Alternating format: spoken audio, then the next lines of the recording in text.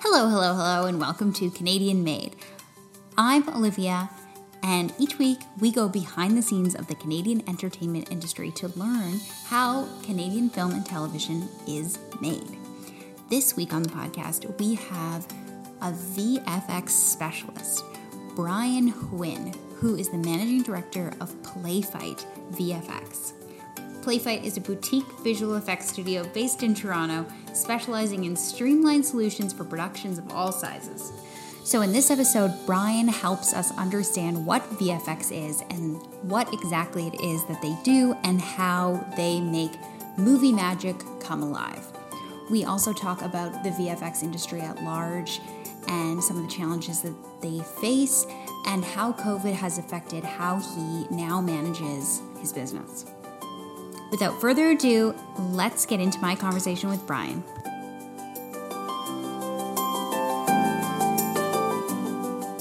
I'm so excited to talk all about VFX and everything, so thank you for joining me. The big black box, no problem. No, literally. I have to tell you, I spent probably the whole weekend trying to read as much as I could about VFX. You guys have this amazing YouTube channel where you break things down. And let me tell you, I am no closer to understanding anything. That's generally how it goes for most conversation I have with anyone that's not in the industry. But yes, that's correct. Well, hopefully you'll be able to, give us some insight and some, I'll do my best at best. Yeah, exactly. I got into VFX serendipitously, which is a very eloquent way of saying by accident. My background actually was mostly photography, commercial, doing a lot of art direction for things like fashion films and things like being PA on set. And that was a lot of my early career was based on that because I was hell-bent on being a photographer back when I was just getting out of university. And then I connected with Playfight through my brother, and they were looking for kind of a production assistant and kind of a person who understands film, TV, and commercial from the production side to kind of join the team. Because at that time Playfight was working with a lot of digital media people in the YouTube space, and we were kind of embarking on our own kind of short-lived YouTube channel. And so I got brought on as that. And then after that stage of kind of all of our careers, we kind of went back into visual effects proper for TV and film. And I kind of just, with the ease that I had, just kind of talking to people and working with the team and stuff like that, I kind of just fell into a producer role primarily, and just kind of being the VFX producer on our side, on the vendor side, which eventually just kind of grew and grew and grew from there in terms of scope and my responsibilities. So nowadays I'm kind of the managing director. I'm still the lead producer. And then now more than anything actually is I kind of find myself on set more, kind of merging my VFX knowledge as well as my set knowledge now as a VFX supervisor. That's really interesting. And every story I hear with people working in VFX, it's by accident. They didn't necessarily aim to be there, but it's where they ended up. And I find that quite interesting. Yeah. I mean, I find when you're kind of in this Gen X and millennial range, visual effects was never a clear route as it is now for people going through school, and obviously just with the democratization of how much visual effects is in media nowadays. But usually you started out doing one thing and then it kind of just went to, here's this cool tool, here's this cool program, and I'm going to learn a little bit more about it. And lo and behold, all of a sudden you've just taken on a position at a VFX studio, and all of a sudden you're working on a TV show. But a lot of the routes to visual effects are so varied, and people just kind of end up falling into it. And as well as to be a producer, pretty much in anything, just the role of producer itself, you kind of end up falling into that as well. So I felt like I kind of fell into both of those roles simultaneously.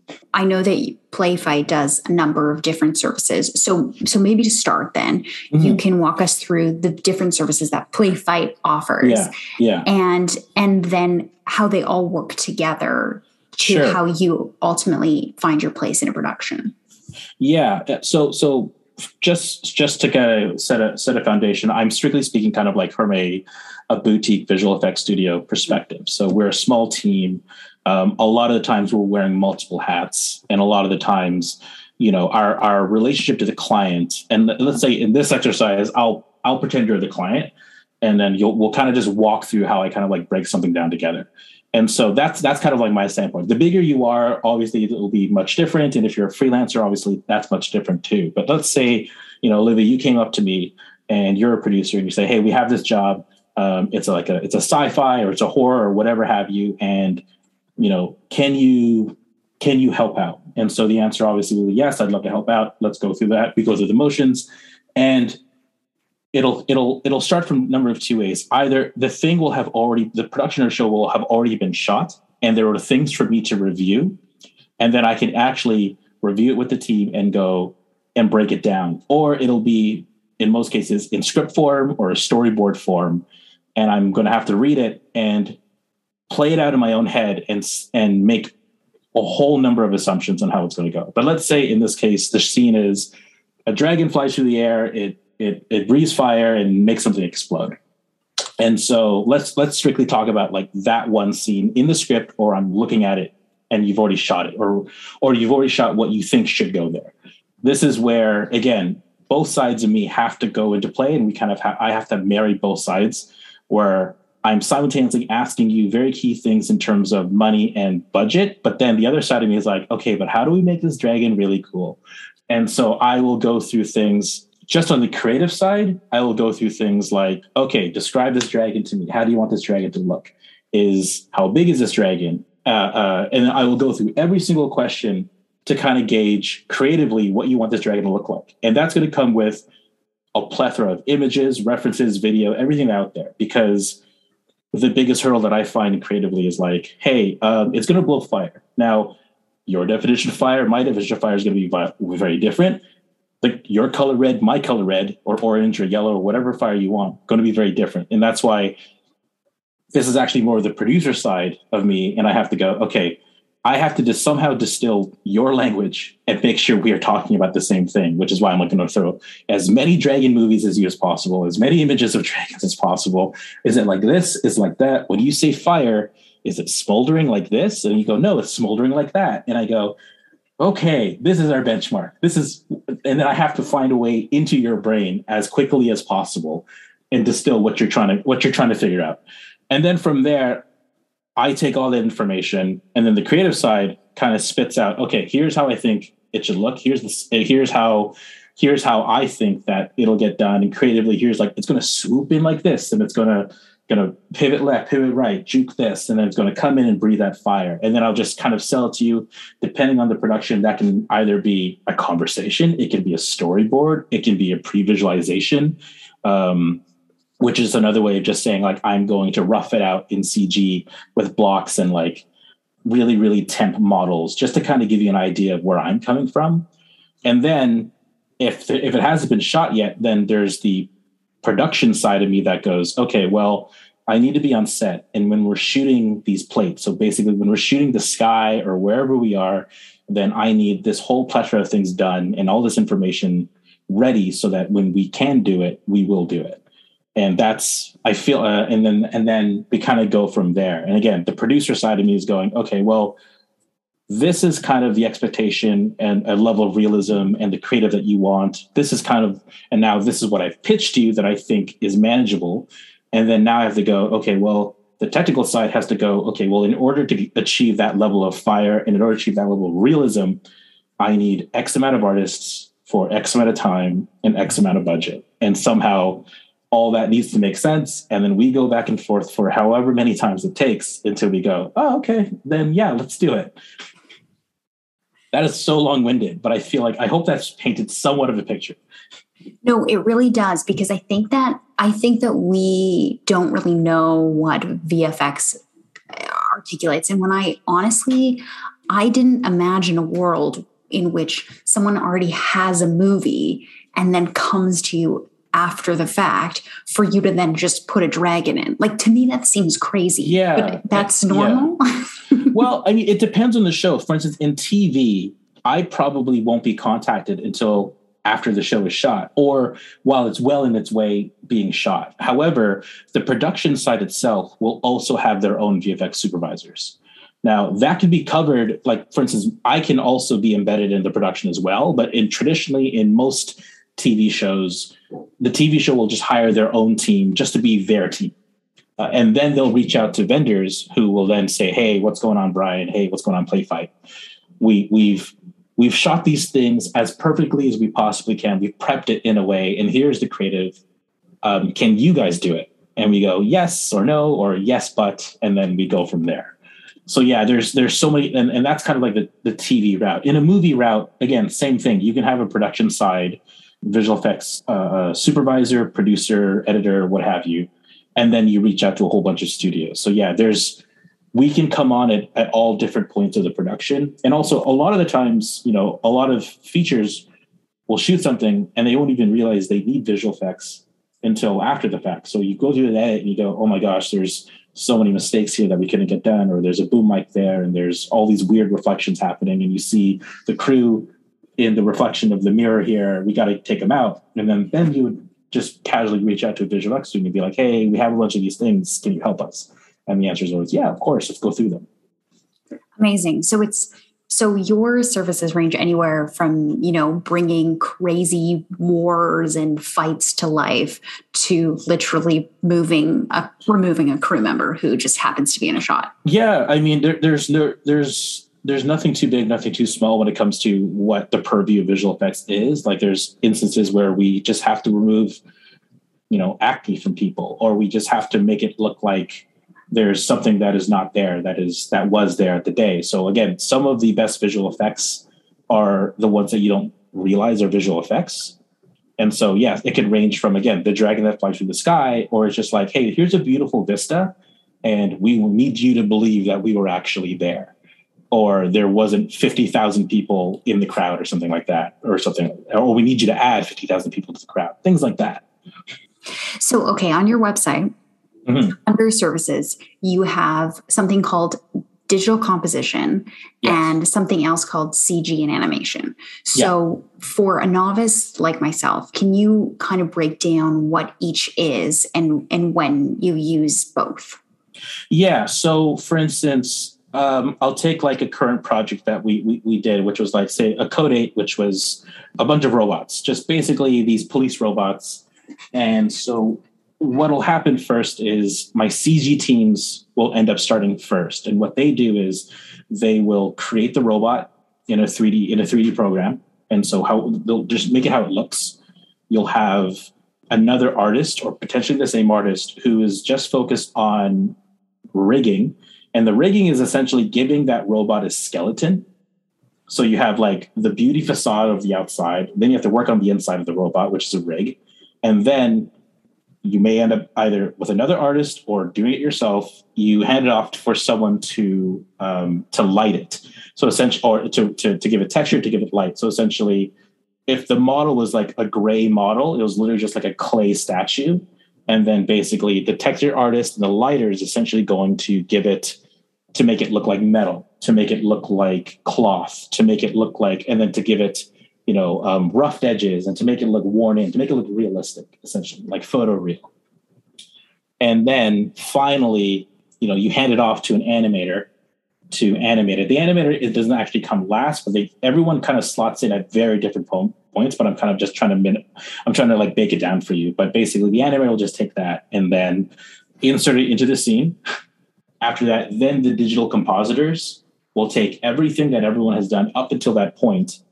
And when I say composite literally just means layer it in and to make it as seamless as possible, to integrate everything they've done to look as real as possible. So they're literally the last person, or one of the last people there, who kind of just puts the final touches and to kind of like make it look like it's real. So that when you see this robot coming into the scene and they're standing beside a human, like it doesn't look wrong. It just looks like it matches. It looks like it's supposed to be there. So the lighting matches, the scale matches. It doesn't look like it's floating around in the air. It's very real. It's very grounded. So that takes a small town to kind of get something that is CG heavy out of there. But then, for instance, you have jobs where I only need a digital compositor, and that's even things as basic as, say, like a a screen replace. So when people are like on their phones, there's a good chance nothing is on their phone. So we would just put that on their phone or put it whatever we need to on the TV. And that's usually just like digital compositing. So it's like a wide range of things. And depending on the shot, could be one person, it could be 30, depending on what you're trying to do. But is there any task that you've encountered where you thought, we're going to do this, but it is nearly impossible? I mean, I think a lot of the times whenever you go bigger in scope, that's usually there'll be someone along the way that says, no, we should not do this. And then again, you have the creative side that goes, no, we need to do this. And that'll be that internal struggle for about a week. We've taken on a number of projects where, of course the odds felt insurmountable or the work felt overwhelming. And in some cases it worked out amazingly. In other cases, like we were completely burned by it. And visual effects is also one of those industries where sometimes you don't know until you're in it, because the complications and just the sheer technical prowess of the creative solves that you need to do, you won't uncover them. You won't run into them until you're well deep into trying to figure out how to make the shot work or things like that. Like, for instance, there are so many ways. If you look at like the tentpole movies of say like a Marvel film, they will previs so much of it before you even get to camera. And even then, once you've shot it, they've probably already thrown out half of it. And then you may end up having to start over again just because of how fast the industry moves. And so you kind of have to be really nimble about that. And you have to find ways to work lean and also try to take care of yourself at the same time, because, visual effects, the unfortunate thing about visual effects is you can literally do anything. And then people often see visual effects as kind of like an out or as like a really strong accessory to what you're doing. So it's a very fluid and very clouded process. And you kind of have to like really keep an eye on the expectations of, okay, we're doing something crazy and we are going to try to figure out all the ways in which we can get boned by this. And then think of however many contingencies along the way to kind of like pad yourself to be like, I think we're going to be okay here. And then you will probably run into 90% of them. But the end result of it and the experience that you have with it after you've kind of gone through it enough times and you kind of know where all the pitfalls are, it's like, it's still extremely rewarding, but it can be a very hard earned process to kind of get to that point where it's like, I think I know what this entails, which again, it goes back to my conversations with you as a client, where I'm also trying to suss out how easy it is to work with you and where your level of, where your level of expectation is as well. Because again, I can work with someone who has extremely high expectations and maybe their dollar amount doesn't quite match those expectations. And you're trying to battle it out. So you're trying to assess the production, saying, okay, the production can either be very easy to work with, it can be very difficult to work with. And even the difficult ones are still fine to work with as long as you understand what those challenges are. It's just visual effects management half the time is just managing expectations and trying to buy your team as much time as humanly possible to get what they need to get done. Because it takes a town to kind of get some of the heavier stuff completed. In preparing for this episode, I actually found this Freakonomics podcast episode, which I'm not sure if you've listened to, but it's called No Hollywood Ending for the Visual Effects Industry. And it talks about kind of the mass exodus that happened from California of the visual effects industry to different, service providers, Canada obviously being among them. And although, this podcast that I listened to was from 2017, it seems like a lot of the same issues still persist in the VFX community. So I'm curious, if you can speak to the state of the industry generally and your experience specifically in Canada and how that kind of helps.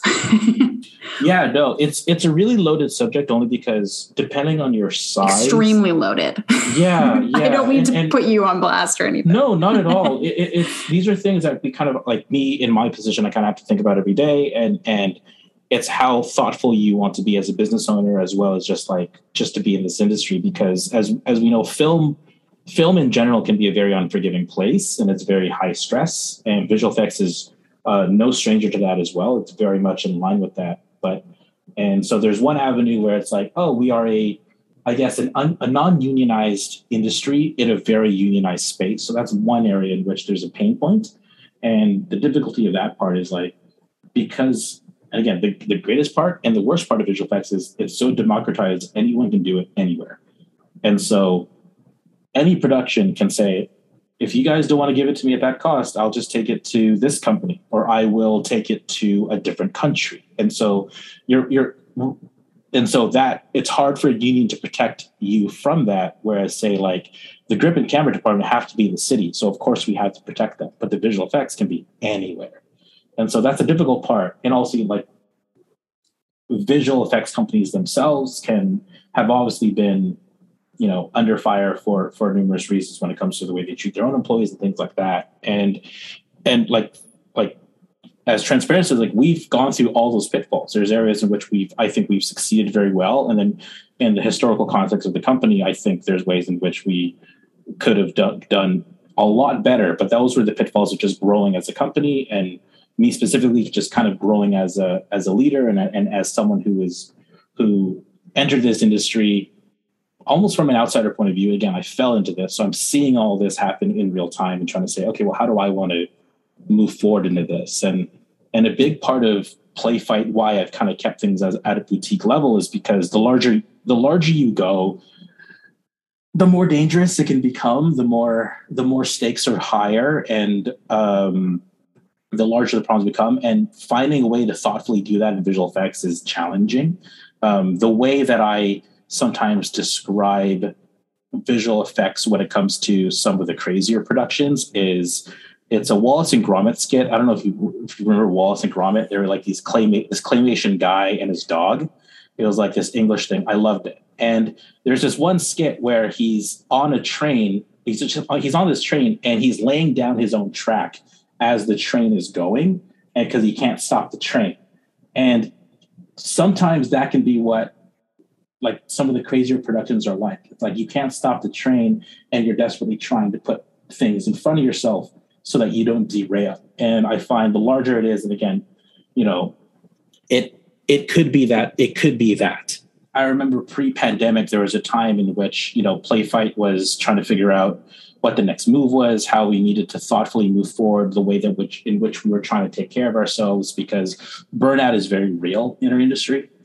Taking care of oneself is hard. And there was a time where I think all of us collectively felt really deflated by the industry. Just frankly speaking, it was just like there were elements of it that was very unforgiving. There were projects that there were fine projects on their own, but when you are at a certain level, you might be juggling 3 to 5 projects at the same time. If you're a larger studio, that can easily be 12 plus.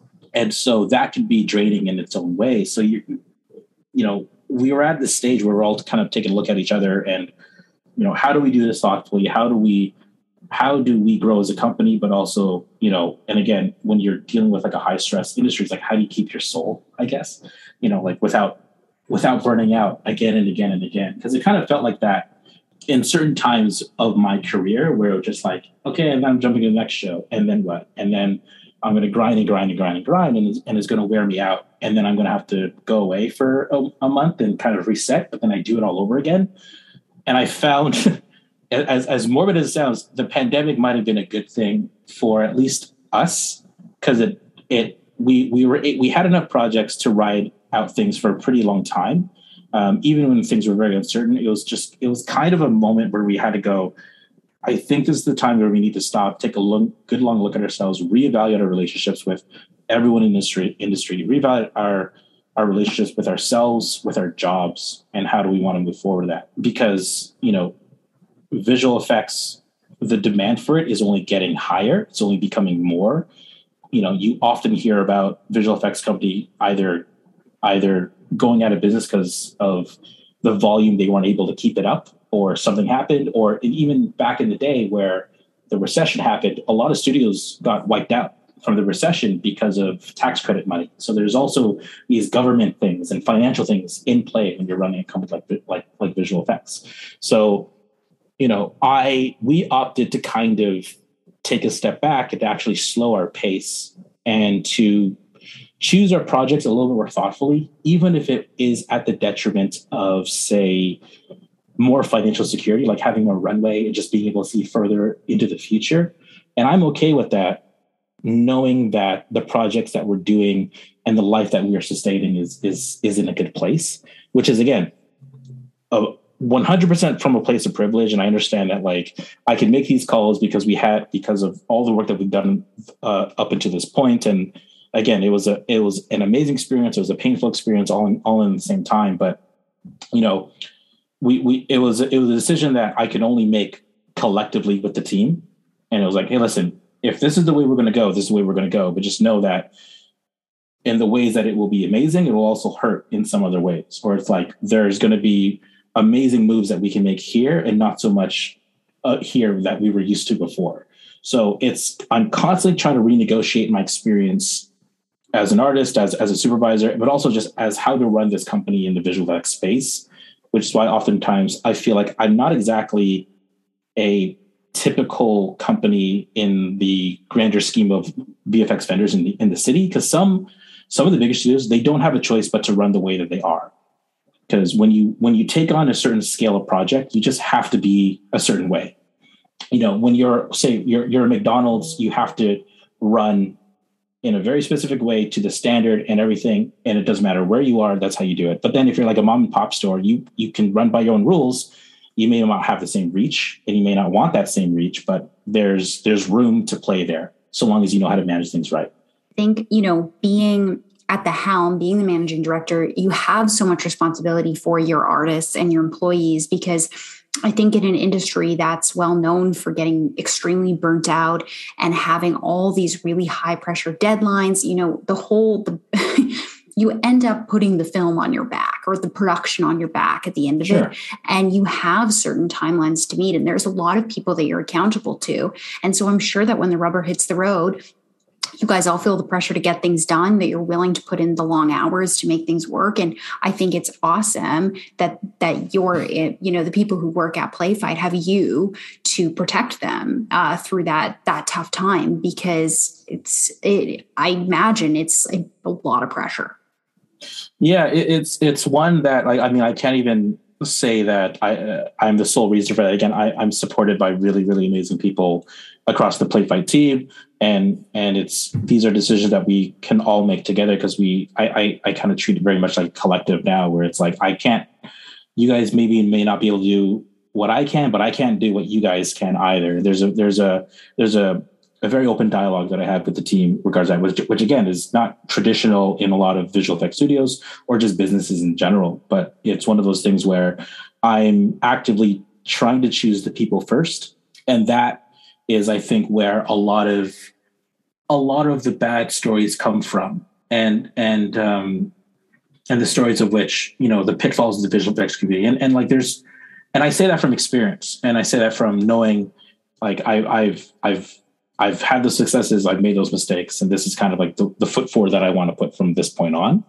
And so that it comes hard lessons hard learned, I think, and trying to navigate that, because it can admittedly be not so much of a minefield. I feel like that's the wrong thing to say, but like, there's definitely ways to go, and there's definitely ways in which you can set yourself up for not set yourself up for success by taking on by certain jobs that may have a huge financial benefit, but at the cost of maybe the team.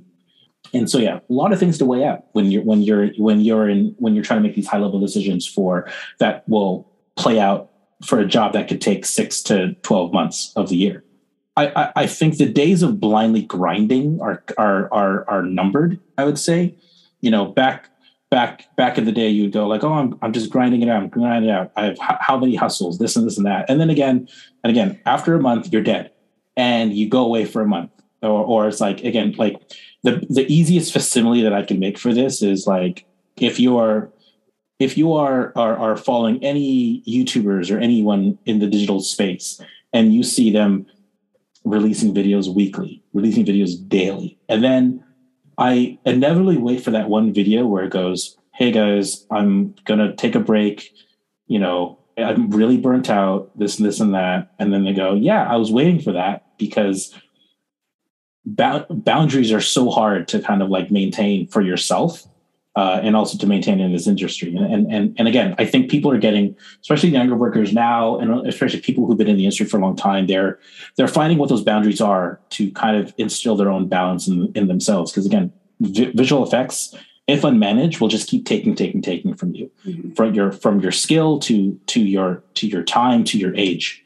And you have to be as an employee, as a business owner, like you kind of have to play into all that. And you kind of have to respect all these things, because it's and especially now where, the circumstances of working have completely changed from work from home, and we are all renegotiating or have reestablished what our work-life balance is.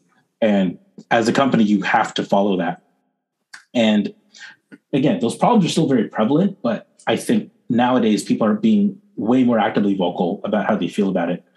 And people are faster to put companies, in check over that, and with good reason. If you're not being a good employer, you should be, you should be put on notice in a respectful way, I think. And as an employer, you kind of have to make sure that the jobs that you are taking are sustainable for the company, sustainable for your people. It's tough. Again, I say that I have to speak on behalf of the employees, and I have to be their advocate. But I've learned now to be very careful in how to frame the company as a whole. Like, when you're a startup, when you're small, especially at a size of us, it's very easy to say we're a family and like this and that. And I actually actively avoid saying that, because that's a double-edged sword. Sometimes when you say you're a family and you're so tight-knit and stuff, it's also a recipe to take advantage of people, to say, hey, like, and then you feel like you got to stay late, because then if you leave, then I'm here for longer. Or like, that's one example there. And it's like, I have to maintain a professional workplace environment. I can have familial aspects of it and familial vibes of it, but I can't lean on that. And I have to practice those boundaries as well, because even, again, we're so small that everyone's wearing a million hats. But at the end of the day, I always have to remind people, hey, on the weekend, even if I talk to you, you're not obligated to talk to me back. And that's okay. 5 years ago, Brian, that might have been a different story. That might have been like you need to talk to me, or like, I need to talk to you, things like that. But like, again, you have to, every time, we finish a job, we kind of have to take a step back and look at it and be like, how did that job go? What are the good things and bad things about that job? And how do we go into the next job feeling energized, reinvigorated, rested, but also just learning from our ways on that last one? Yeah, I love that. It sounds like you've got a great workplace culture, honestly. It's in progress. I'm trying. It's one of those things, like, it'll never be perfect. But that's the most important thing, right? Is that you're taking a stock of where you are and you're asking yourself, how do I get better every single time? And that's key, in my opinion. And I think it's a really good reminder to a lot of people who are working in the entertainment industry that, although it's a passion project most often, you can't forget about, yourself and taking care of yourself and remembering your boundaries. I think it's a really good reminder. So also, if I may, I want to spend a moment talking about being a Canadian in the VFX space and how, tax credits and financing play into, the success of Playfight. It's funny because when you're a visual effects company, and again, the pitfalls is anyone saying I can take this job elsewhere and to a different country, but also I, as a visual VFX studio, I have clients in the States. I have clients all around the world. I can take on those jobs very easily. Not only am I not limited by the borders of Canada, but for the jobs that I do take in Canada, the government tax credits are kind of a beneficial thing. And again, it's one of those things where I have to be very respectful of it, and I have to make sure that I'm doing it properly and everything is above board, because at the end of the day, this is tax money. These are people who work for this and giving their money over. So again, that's something that I treat with a lot of respect, because there's a lot of people in the industry that will just say, oh, don't worry, the tax credit money will handle it. But I'm like, yeah, but there's very real practices and very real protocols that need to happen in order to get that money. And so, for instance, on certain jobs, there's a certain percentage of labor of people who are either within Ontario or within Canada that you can get back from the government. And that is usually something that you can apply for after the fact. But again, it just helps build that buffer and build that runway and allow for you as an industry and as a company to kind of just make better decisions and make better financial decisions for the company's future. For the Canadian industry, again, it's you have a tax credit on the production side. So for instance, if there's a visual effects shot, and again, we're going back to the dragon, you're helping me do this dragon shot. Everyone who is on this list of eligible tax credits who helped me do that on the production side, they are also eligible for a tax credit. And then me in the post side, I also have a tax credit. And again, it's meant to encourage and promote local labor and the local workforce here in Canada and stuff like that. And that's why it's very important. It's an elusive thing. It gets misused and misinterpreted very often. And so luckily there's people who I have on my side who give very thoughtful advice on how to use it and when to use it and the best way to apply for it. But yeah, like it's usually at the stage of which we do business, and I'm doing a production in Canada, or I'm just doing post-production in Canada. It's always something that is in the contract. It's always something that gets discussed when we get to the nitty-gritty of the financial aspect of the job. Absolutely. And I'm sure it helps make your company more competitive when you're talking about international bids because you have access to that tax credit. Yes, yeah, exactly. Like for instance, the production can still be shot in a different country, but if you take the entirety of post, so that includes visual effects, editorial, sound, all that, and you do it all in Canada, then yes, you are eligible for very, very specific and certain tax breaks or tax credits. It's interesting. And I'm sure a lot of people get tripped up in how that all works. So it's nice that you have that facet of your services that is dedicated towards giving advice to that. Yeah. It's, again, you don't want to mess around with it. It's something that simultaneously piques everyone's interest and also freaks them out at the same time. And so, yeah, if it needs to get brought up, you better know what you're talking about, or you better be very thoughtful in how you reply to it too. So it's like it's another tool that has allowed a lot of Canadian filmmakers in a lot of productions to kind of extend what they have and to kind of be able to sustain themselves. And the government has always been very gracious about that. So it's great. What is a moment in your career that you are most proud of? There was a project that we did for this video game, actually. It was called Titanfall. And it was a client that we found through a cold email. And it was one of those things where it's like, that doesn't quite happen anymore. It was one of those things where, again, in my career, I've either felt like I've fallen upward in life or I've fallen into something. And that was one of those things where we were playing this video game. It was a brand new video game. We decided to say, hey, can we do something for you? And it was a cold email. And it was it just happened to be the perfect time for them as a company and a perfect time for us as a company to kind of like join hands and try to do something together. But it was one of the few times where like the team was 100% on board. We loved everything that we did. We innovated. It was, again, that perfect time in our careers where I can bleed a little bit more for this one because I know I know what's at stake, and I know the end result is going to be amazing. And the work was something that we were actually very proud of. And again, the collaboration that we had with that client was also something that was really, really awe-inspiring for us as well. So it was like, I remember during that time, it was like, that was my unicorn client. And I was like, I need to keep following and I need to keep getting jobs like that. I don't necessarily think we can even do a project like that again, just because of, again, the timeline, the time in which it happened in our lives. We had much less adult responsibilities at that time, I would say. And so, again, the grind was acceptable for that time in our lives, but the work and the accolades that we received and how well we were just purely from an artistic standpoint, we're just really happy with the work that we did for that client. It was kind of a tentpole for me just because of the way that I was producing that one as well. It's funny when I ask people about their proudest moment, it's often the case that it's not the biggest production that they worked on, but an experience that was maybe the most fun or gave personal gratification in some way. It's very interesting. Yeah, it's always sentimentality. It's always the way in which it personally made you feel. That's never often the case with the large productions. Like these are the ones where it's just like we generally bootstrapped it. We were just trying to figure things out. We didn't actually have all the tools. We were being resourceful. It was one of those things where you went back to basics where it's like, I don't actually know how to do this. And I said, yes, but that's okay. And so that's probably one of the reasons why it was received so well. Because again, we took a lot of risks and it paid off. What is a piece of Canadian content that you would recommend? Oh my gosh. I would recommend a film called Code 8. It's a film that we did the visual effects on. It is a Canadian piece of content directed by Jeff Chan and his writing partner, Chris Pare, starring Robbie Amell, Stephen Amell. That was also a career highlight, I would say, very close to the number one, but that's a Canadian piece of content that's currently on Netflix, on Crave here in Canada. And we're actually actively working on a sequel right now. So what does the process of the sequel look like? Are you on set with them?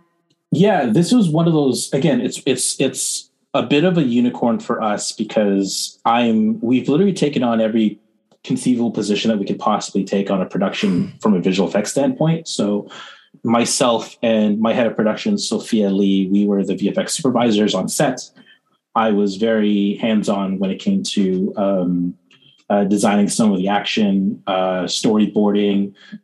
Chris and Jeff were very, very thoughtful and very, very collaborative people to work with, and we're just very, very open to kind of our ideas and to say, hey, listen, in this action beat or in this story beat, I think X should happen, or I think this person should do X instead. And again, it was a very, very organic process in that sense, which again takes many years and many projects to kind of build up. But we kind of got to that stage where it's like, hey, let's have a very meaningful and collaborative, discussion about this. And again, on set, again, very collaborative with all the departments, DOP to the grips to the gaffers, and again, very close with the stunt people and the SFX, because again, a lot of our worlds intertwine, especially on a film like this. So I'm as strong as them, they're as strong as me, and we have to kind of be really in sync with each other when we're saying, okay, we're going to do this crazy stunt, but then at this point, I need you to take over. Or I'm like, I'm going to do this crazy effect, but in order to do that, I need this from you. And those are the kind of conversations that we're able to have. Which again, like we had like a decent budget on this, but in some cases you're kind of having these conversations that are more indicative of like, say, like an independent film where everyone's just being a little bit more guerrilla about things. So we're trying to find striking that balance between that. But, and again, now we're in post. It's very common for myself or some of the leads to kind of sit down in the editorial room and to kind of help mold, some of the scenes that involve a lot of visual effects, which again is a very big treat for us because one, it allows me to kind of gauge how much work is ahead of me. So it's not just it just doesn't just land on my desk and say, here's the movie. And I go, oh no. But also again, I like to be able to be thoughtful about the solves and the creative, even during editorial. So it's like, I often say the earlier you can get me in there, the more interesting we can make it, and or the more money we can save, just because I will know the solves ahead of time. And that's kind of what this experience that I've had with Jeff Chan, the director, has been on other projects we worked on Code 8, and especially on this one. That's amazing. So I have one last question. Mm-hmm. Do you hate it when people on set say, well, we can fix it in post? I don't hate it. I don't hate it with a big asterisk. I don't hate it. It depends on how it gets used. I think my new favorite now, I mean, it's become so ironic now that you kind of expect it, or I abuse it so much now that people just want to hear me say it. So maybe I've reclaimed it for the VFX industry. I have no idea. But my favorite happening now is it's actually when people say nothing. It's actually like something's happening, and I already know that we're heading towards a point where I'm like, I think they're going to ask me something. And you're standing there, and either we've been boned by something. The sun is leaving. We got to get out of here, but there's still a crazy effect thing. And they go, well, maybe we can do this in visual effects. And I just slowly see all the side eyes just kind of pointing my way, and no one says anything. And then finally someone will go, hey, Brian. I go, yeah, we can do it. And they go, oh, thank God. And that's usually my favorite now. Or I go, and yeah, so, and again, I don't like saying no, which is why, again, I like being on set because I like to get ahead of the problem before it happens. And as some of the people put it, like, yeah, Playfight usually says yes, but then when they say no, they really mean it, and we cannot do it.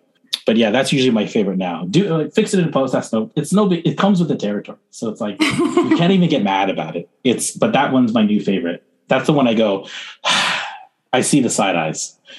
Do you just hold the pause as long as humanly possible so that everyone's like holding their breath and then finally you're like... It's definitely a card. Yeah, for sure. It's definitely a card I can use. There's definitely been dramatic pauses for sure.